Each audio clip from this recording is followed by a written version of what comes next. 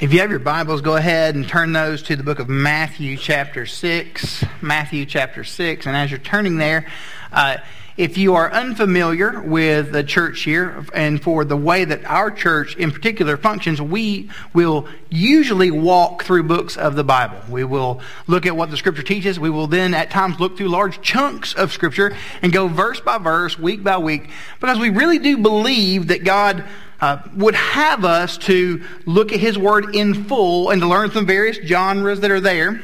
But from time to time, we do themes, and these themes help us to see who we are as a body of believers in light of what God teaches us from the Scriptures as a whole.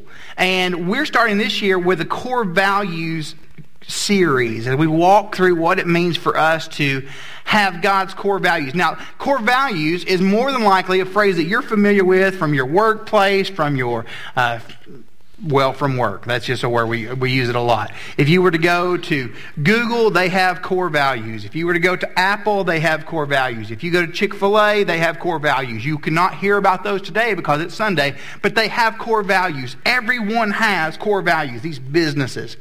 And the definition of core values is, the core values are the fundamental belief of an organization. They help you to determine if you are on the right path. Now, what's different for us as a church than these other organizations is that we do not get to establish our core values, because those are established as you look through the Scriptures and God shows us what the church is and how the church is to function.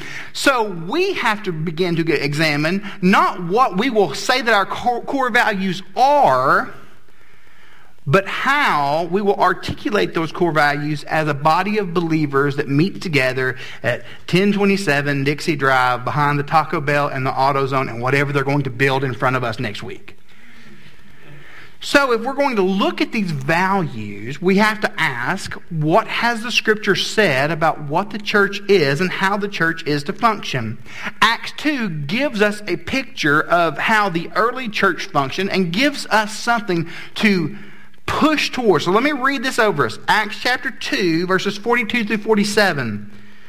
This early church devoted themselves to the apostles' teaching, to the fellowship, to the breaking of bread, and to prayer. And everyone was filled with awe, and many wonders and signs were being performed through the apostles.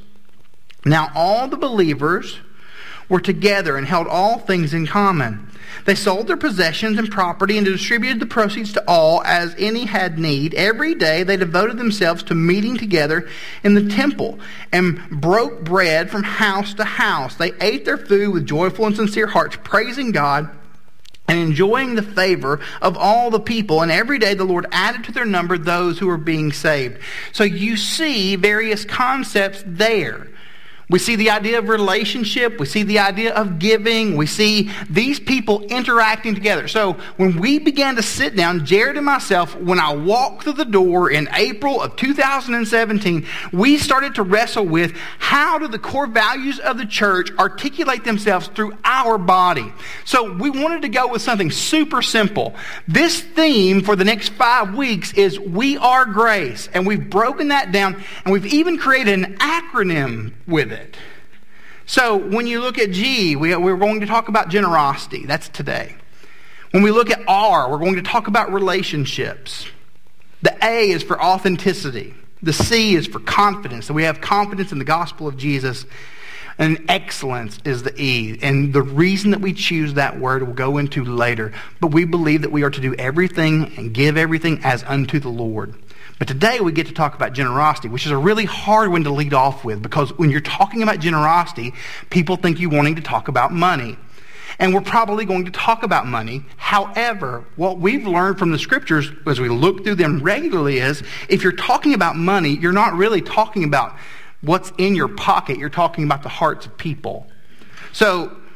And when we talk about generosity and the idea of what it means to give, it makes people uncomfortable. Yet when we look through the Bible, we see that it's an important topic.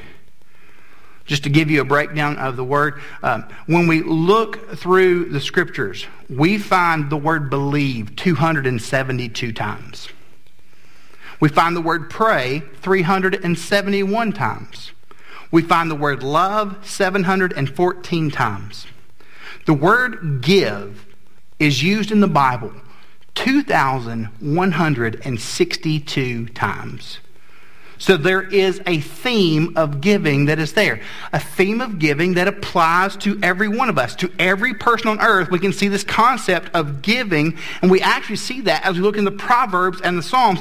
These Proverbs, practical truth given to us to hear. And here are some of the words from the Proverbs from Solomon about giving. A generous man will prosper. He who refreshes others will himself be refreshed. Proverbs 21 verse 6. The greedy always want more, but the godly love to give. Psalm 112 9 says this. Those who give generously to those in need will never be forgotten. They will have influence and honor. Proverbs again. The world of the generous gets larger and larger. The world of the stingy gets smaller and smaller. Psalm 112, 5 and 6. All goes well for the generous man who conducts his business fairly. Such a man will not be overthrown by evil circumstances. God's constant care of him will make a deep impression on all who see it. Not only is the general concept of generosity through the Scriptures, we actually see it embedded in our faith. The Bible's most famous verse, for God so loved the world that he gave his only Son. The salvation that we receive from God giving his Son is a given gift, according to Romans chapter 6, verse 23. The gift of God is eternal life through Jesus Christ our Lord. God does not destroy you for your sin and in your sin immediately, because he is generous and he is patient towards sin. Peter tells us the Lord is not slow to fulfill his promise, as some count slowness, but is patient towards you, not wishing that any of you should perish, but that all should come to repentance. Paul then talks about the giver in the Corinthians. To the Corinthians, the point is this: whoever sows sparingly will reap sparingly, and whoever sows bountifully will also reap bountifully. Each one must give as he has decided in his own heart, not reluctantly or under compulsion, for God loves a cheerful giver. The word cheerful is one we could break down a little bit. It means God loves a hilarious giver, is one of the word plays there. God comes to people he made. So this is insane when I began to think about it. God comes to people he made and asks their permission to use the things that he has given them. And he created those things. And when we look into the Scriptures, it seems that the greatest competition for the allegiance of the human heart towards something is stuff. Materialism. So we're in Matthew chapter 6, verses 19 through 24, and we're going to read verse 24 first, because it's going to set up for us the rest of the verses. Let me read this to us. No one can serve two masters, since he either will hate one and he will love the other, or he will be devoted to one and despise the other. You cannot serve both God and money, some of your translations may read. You cannot serve both God and mammon. So what we find here is that both God and mammon are masters. That there is a definite divide between these two concepts. No one likes to have a boss, right?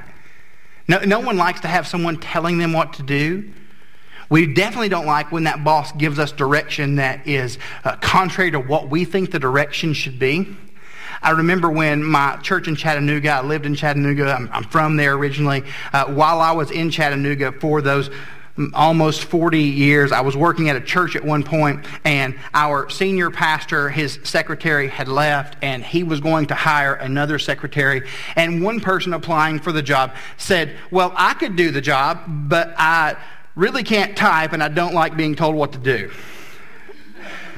That's probably not the job for you. So we don't love it. But according to Jesus, it's when we begin to talk about this idea of mammon, when we begin to look and see what's taking place when we consider our things, Jesus singles out that the idea of stuff is God's greatest enemy. The word mammon or money, everything you own, your property, money, property. The word translates as money is here sometimes used as mammon. Mammon is not just your cash, it's everything that's yours. It comes from a root word, and that root word is this. It means that in which one trusts. So when Jesus says you cannot serve both God and mammon, he is saying you're going to trust one of these two things. Your stuff or me. Mammon is the desire for abundance apart from God. And one writer says, one does not have to be rich to be consumed with mammon. The idea of stuff owning us. Because I think that's the immediate thought of anyone who is not in the top 10% of people in our country. The top 1% of people in the world. All of us in the Western world have been touched by its values at one point or the other. You can be rich or poor and still be obsessed with making one more dollar and looking to that dollar to bring you joy and happiness. You cannot serve God and trust in something else. So we have to ask, is our security in our property, or is it in the God who gave it to us? Because you can only truly love one of those two things.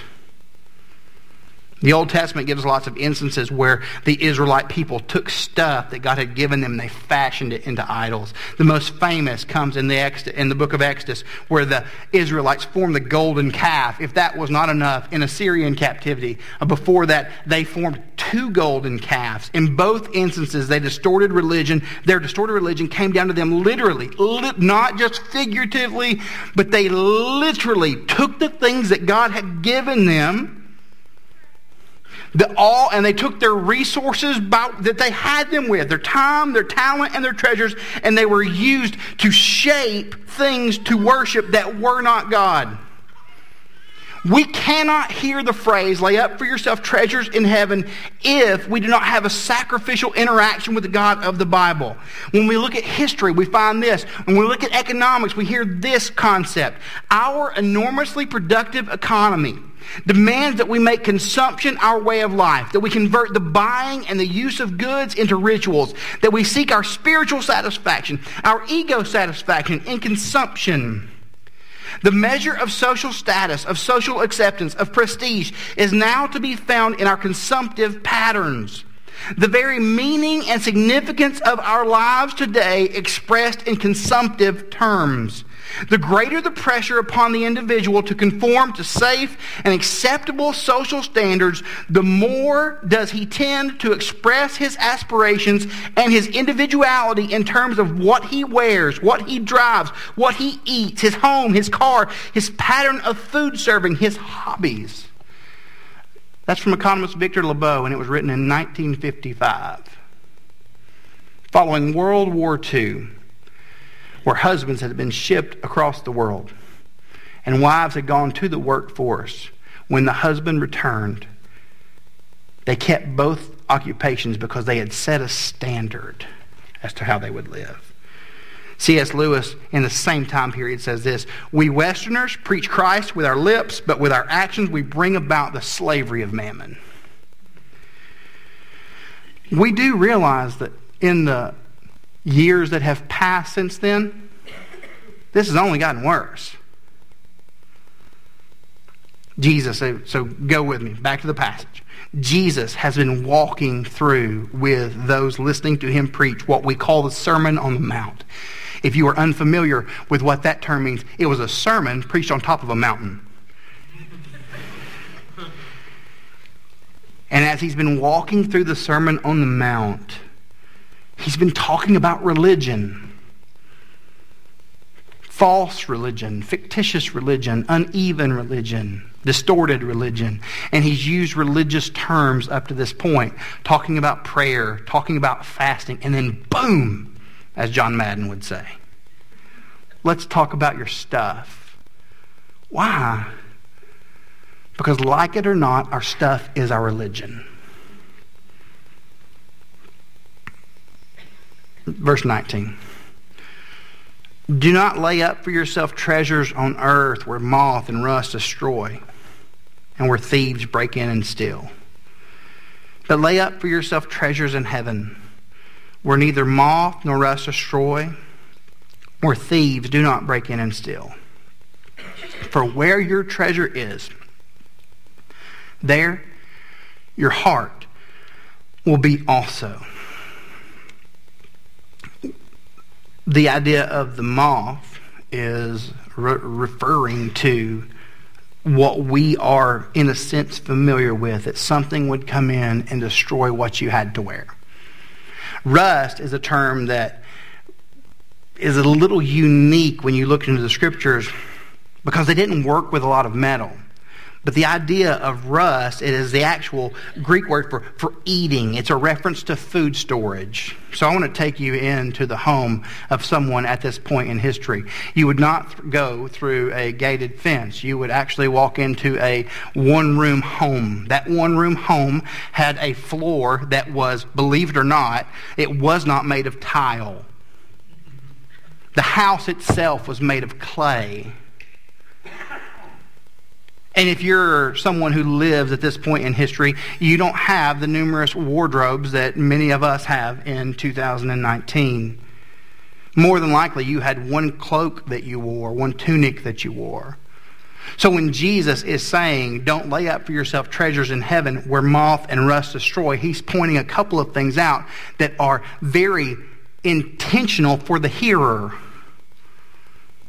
Don't lay up for yourself treasures if it's the things that you wear, knowing that most of them only had one thing to wear. Do not lay up for yourself what you have to eat because there's something that will come in and take that away. They didn't have banks. They didn't have TD-ECU or the numerous banks that we offer in our country. They would dig in their mud floor and they would bury their goods underneath that. So when Jesus points out the idea of rust destroying and coming in and taking these things away, he's saying if something takes your home and something takes your clothes, realize that your treasure is not there. How much more important is it for us to hear as people with numerous clothes and with banks and banks and banks and with homes with multiple rooms that our treasure is not in those things. I had a friend in high school. He came to church with me some, and he would always point out, every time I come to church with you, the preacher talks about money. And I had to point out to him at some point, you only come twice a year, so I don't know what's wrong with your odds. But that's a popular thought. Lots of us think if you've never been in church, if you're disconnected from church, if you have been de-churched, there is more than likely the thought in your mind that when preachers talk about money, it's because we desire things that are not ours, that we want to use someone else's good. And then there's this thought that, does God really want my money? Is God really concerned with my stuff? Does God want my things? Well, the short answer to that is yes. But he doesn't just want that. He wants the vision that you have for your life. He wants the values that you have set up for you and your family. He wants the vigor that you're going to achieve those things with. He wants the time you have, the talents that you're going to use to attain that. He wants your treasures. He wants every single bit of you. And he is unhappy if he does not have them all. God wants every bit of us. Jesus points out in verse 22, the eye is the lamp of the body. And being real with you, I've been a pastor for, I don't know, a minute. I was almost a pastor for a while, and now I'm a real one. And the eye is the lamp of the body. When I read this, I think Jesus has just shifted gears. If your eye is healthy, your whole body will be full of light. But if your eye is bad, your whole body will be full of darkness. According to New Testament scholar D.A. Carson, all of the good New Testament scholars, they go by their first two initials. I'm working towards it. This can also read, if your eye is generous. It's a literal synonym.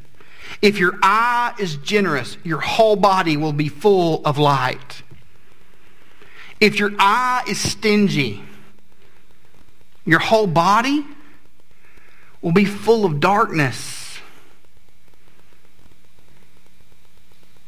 If then the light in you is darkness, how great is it?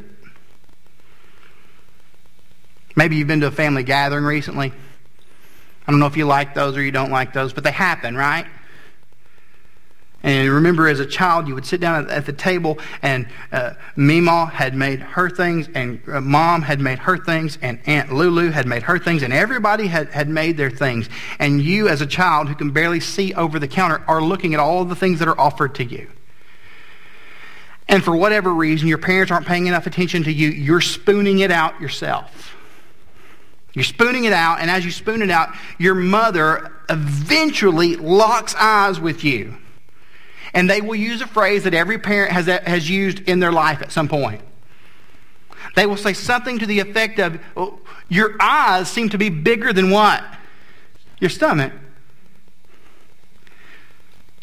God is talking about our focus here in the same way that your parents are.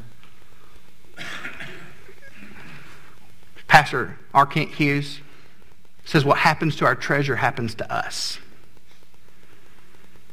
Jesus is not just concerned with that. In this passage, as you look through the New Testament, he refers to treasure throughout. And in some of the parables, Jesus says the kingdom of heaven is like a treasure hidden in a field, which a man found and covered up. Then in his joy, he goes and sells all that he has and buys that field. It's sacrificing one thing for another. Again, Jesus said, the kingdom of heaven is like a merchant in search of fine pearls, who on finding one pearl of great value, went and sold all that he had and bought it. Even in this, we see God has already given us background for how to view treasure. If you're choosing me, then those other things can't be at the top of your list. I, God says, will give you a grasp of how to use those things for my kingdom. And if I am not the focus of your life, then those things are going to be at odds with my kingdom. Jesus talks about the idea of lostness and God's searching throughout the scriptures, the sheep, the coin, the prodigal. We see the idea of treasure written through the text. We see the idea of what we do with our things all over God's Word. So what about us as a family of faith, and how do we as a church, our time, our talents, our treasures? What are we going to do as a body? What have we been doing as a group of believers to invest in the things that God finds to be investment worthy? What kingdom decisions are we making as a family of faith? Our goal as a church is to spend $335,000 this year, at least, investing our time, our talents, and our treasures to show our community and the world at large that we believe that Jesus is better than all of those other things. That he's better than the mammon that we have invested our lives in. So, quick refresher, our elders decided to shift our budget to run September to September based on the rhythms of our community. Because if you're not careful, the rhythm will get you. In so doing, we wanted to embed certain things in our hearts. And one of those things that's very important for every one of us is that every dime that we spend as a church, salaries, utilities, those are all an opportunity for us to invest in a way that says that we believe that Jesus is worthy of being made known to the ends of the earth. So when we look at certain things with the church, we have to realize that we have those things and they are used and being used, and we want them to be used for the glory of God to the ends of the earth.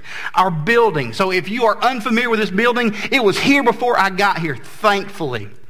We bought this facility, and when we did, we bought the facility due to the generosity of two groups of people. That's four, but two groups of people. The generosity of the church that met here before as they sold their property. They met us at a place, and they were incredibly gracious to us. For those of you who are here, can I get a head shake or an amen or just something? All right, thank you so much. and due to the generosity and hard work and the investment of the time, talent, and treasures of the people who are part of this body. It is a place where we gather. We also want to make sure that when we spend and when we use the resources to make sure this is ours, it was a really great deal, a really good deal. The person who runs this country would love this deal. We also want to spend toward our community. Because if your whole view of church is a building, you have a short-sighted vision at best. We resource money. If you look at our budget, and you can feel free, we meet quarterly talking through these things in our family meetings, but we had one of those at the end of the year. We resource money towards events like Light the Night. Why? Why would we try to reach our community with candy bars? One, because candy bars are awesome. Two, I meet lots of people here in our area. And I never meet people who think bad of our church. And you've got to love that as a pastor. I don't want anybody to think bad of any of you. And I've been around churches, seen churches, where if you mention someone's name, there's a weird eye roll. I don't get that with people when I mention Grace Bible. I, however, regularly meet people who do not know that our church exists. So we want to make sure that people know that our church exists. Not only do we spend on that, we spend towards our children's ministry. We spend towards our student ministry.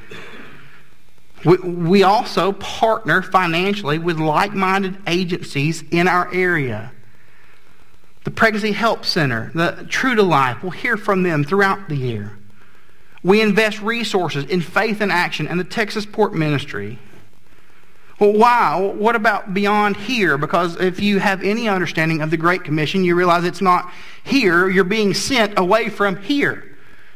We have a here. We can never lose sight of here, but there's also a there, and God's concerned with there. We choose to invest resources in churches that are in dark places. We give towards the Height Church in Denver. Why? Why would we partner with another church? The Heights is in Denver. We have spent time with their pastors, and we care about those guys. We believe that their vision is aligned with what our vision is. And let me tell you about Denver. 4.32 million people live in the metro Denver area. There is one, and just for perspective, one Southern Baptist church which is very like-minded for every 20,401 Denver city residents.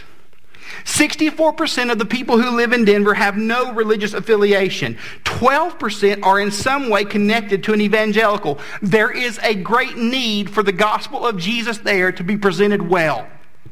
So we, as a family of faith, should partner and invest in that. God's desire made known to the ends of the earth. We also invest globally. We give to missionaries around the world, as well as using our resources to partner with the cooperative program. We want to be people who see Jesus and His name made known to the edges of the globe. We have the former pastor here, Brian McKenzie. We support him. We support numerous organizations, numerous agencies that have a vision in mind for what God would have the church to be. And we want to make sure that we give and that we push you to give towards that. Because Jesus says no one can serve two masters. He will hate the one and love the other. Or he will be devoted to the one and he will despise the other. You cannot serve God and money. You just can't. So we make sure that what we have is used for the glory of God beyond us. Kids, if you're a first-timer here. If you're a regular, you know I have 4 children. We went to baseball tryouts the other night. In the city of Lake Jackson. That's a 4.5-hour affair. I mean, how many pros are coming out of here? Anyway, so we're there. I can give you a head count. On the way home, as we're driving home, we did not go, and it was late, let's just stop and get dinner at somewhere fancy like Wendy's. So we pulled into Wendy's and we ordered for the kids. We sit down at the table. I go get the tray. I bring the tray to the table. Shepard and Charlie ordered Baconator Juniors. Noli and Alder, our small ones, one ordered a burger, the other ordered nuggets, but everybody has fries. Why would you ever go to a fast food restaurant and not have fries? Noli's sitting beside me. I didn't order any fries. I didn't order anything. I could have. But I see her fries. And they looked delectable. So I reached over to take hold of one of her fries. She scrunched her nose up at me and smacked my hand. And she said, "Don't take my fries. You little hooligan."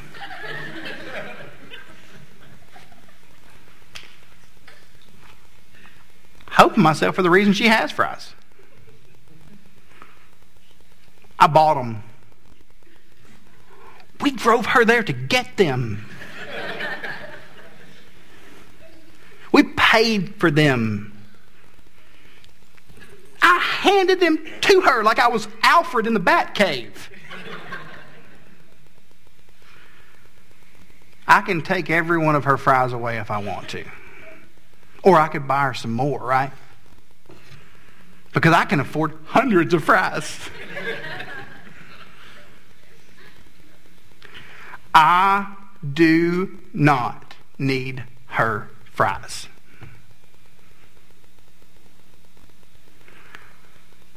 God is the reason that you have everything that you have. He can take any of it away, or He can give you more. He gives us an opportunity to be generous. Let's be generous, so that we can make clearly known that we believe that Jesus is of utmost value, which means that He's better than everything else. Would you pray with me?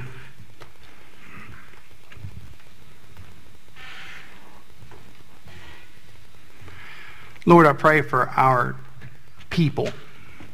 God, I pray for our hearts, because every one of us, naturally, we bend towards mammon.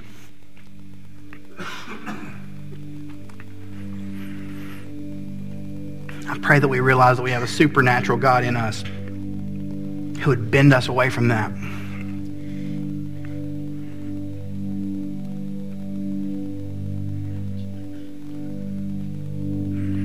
So help us to serve you with our energy, to serve you with our families, to serve you with our time, talents, and treasures. We'll keep saying it over and over.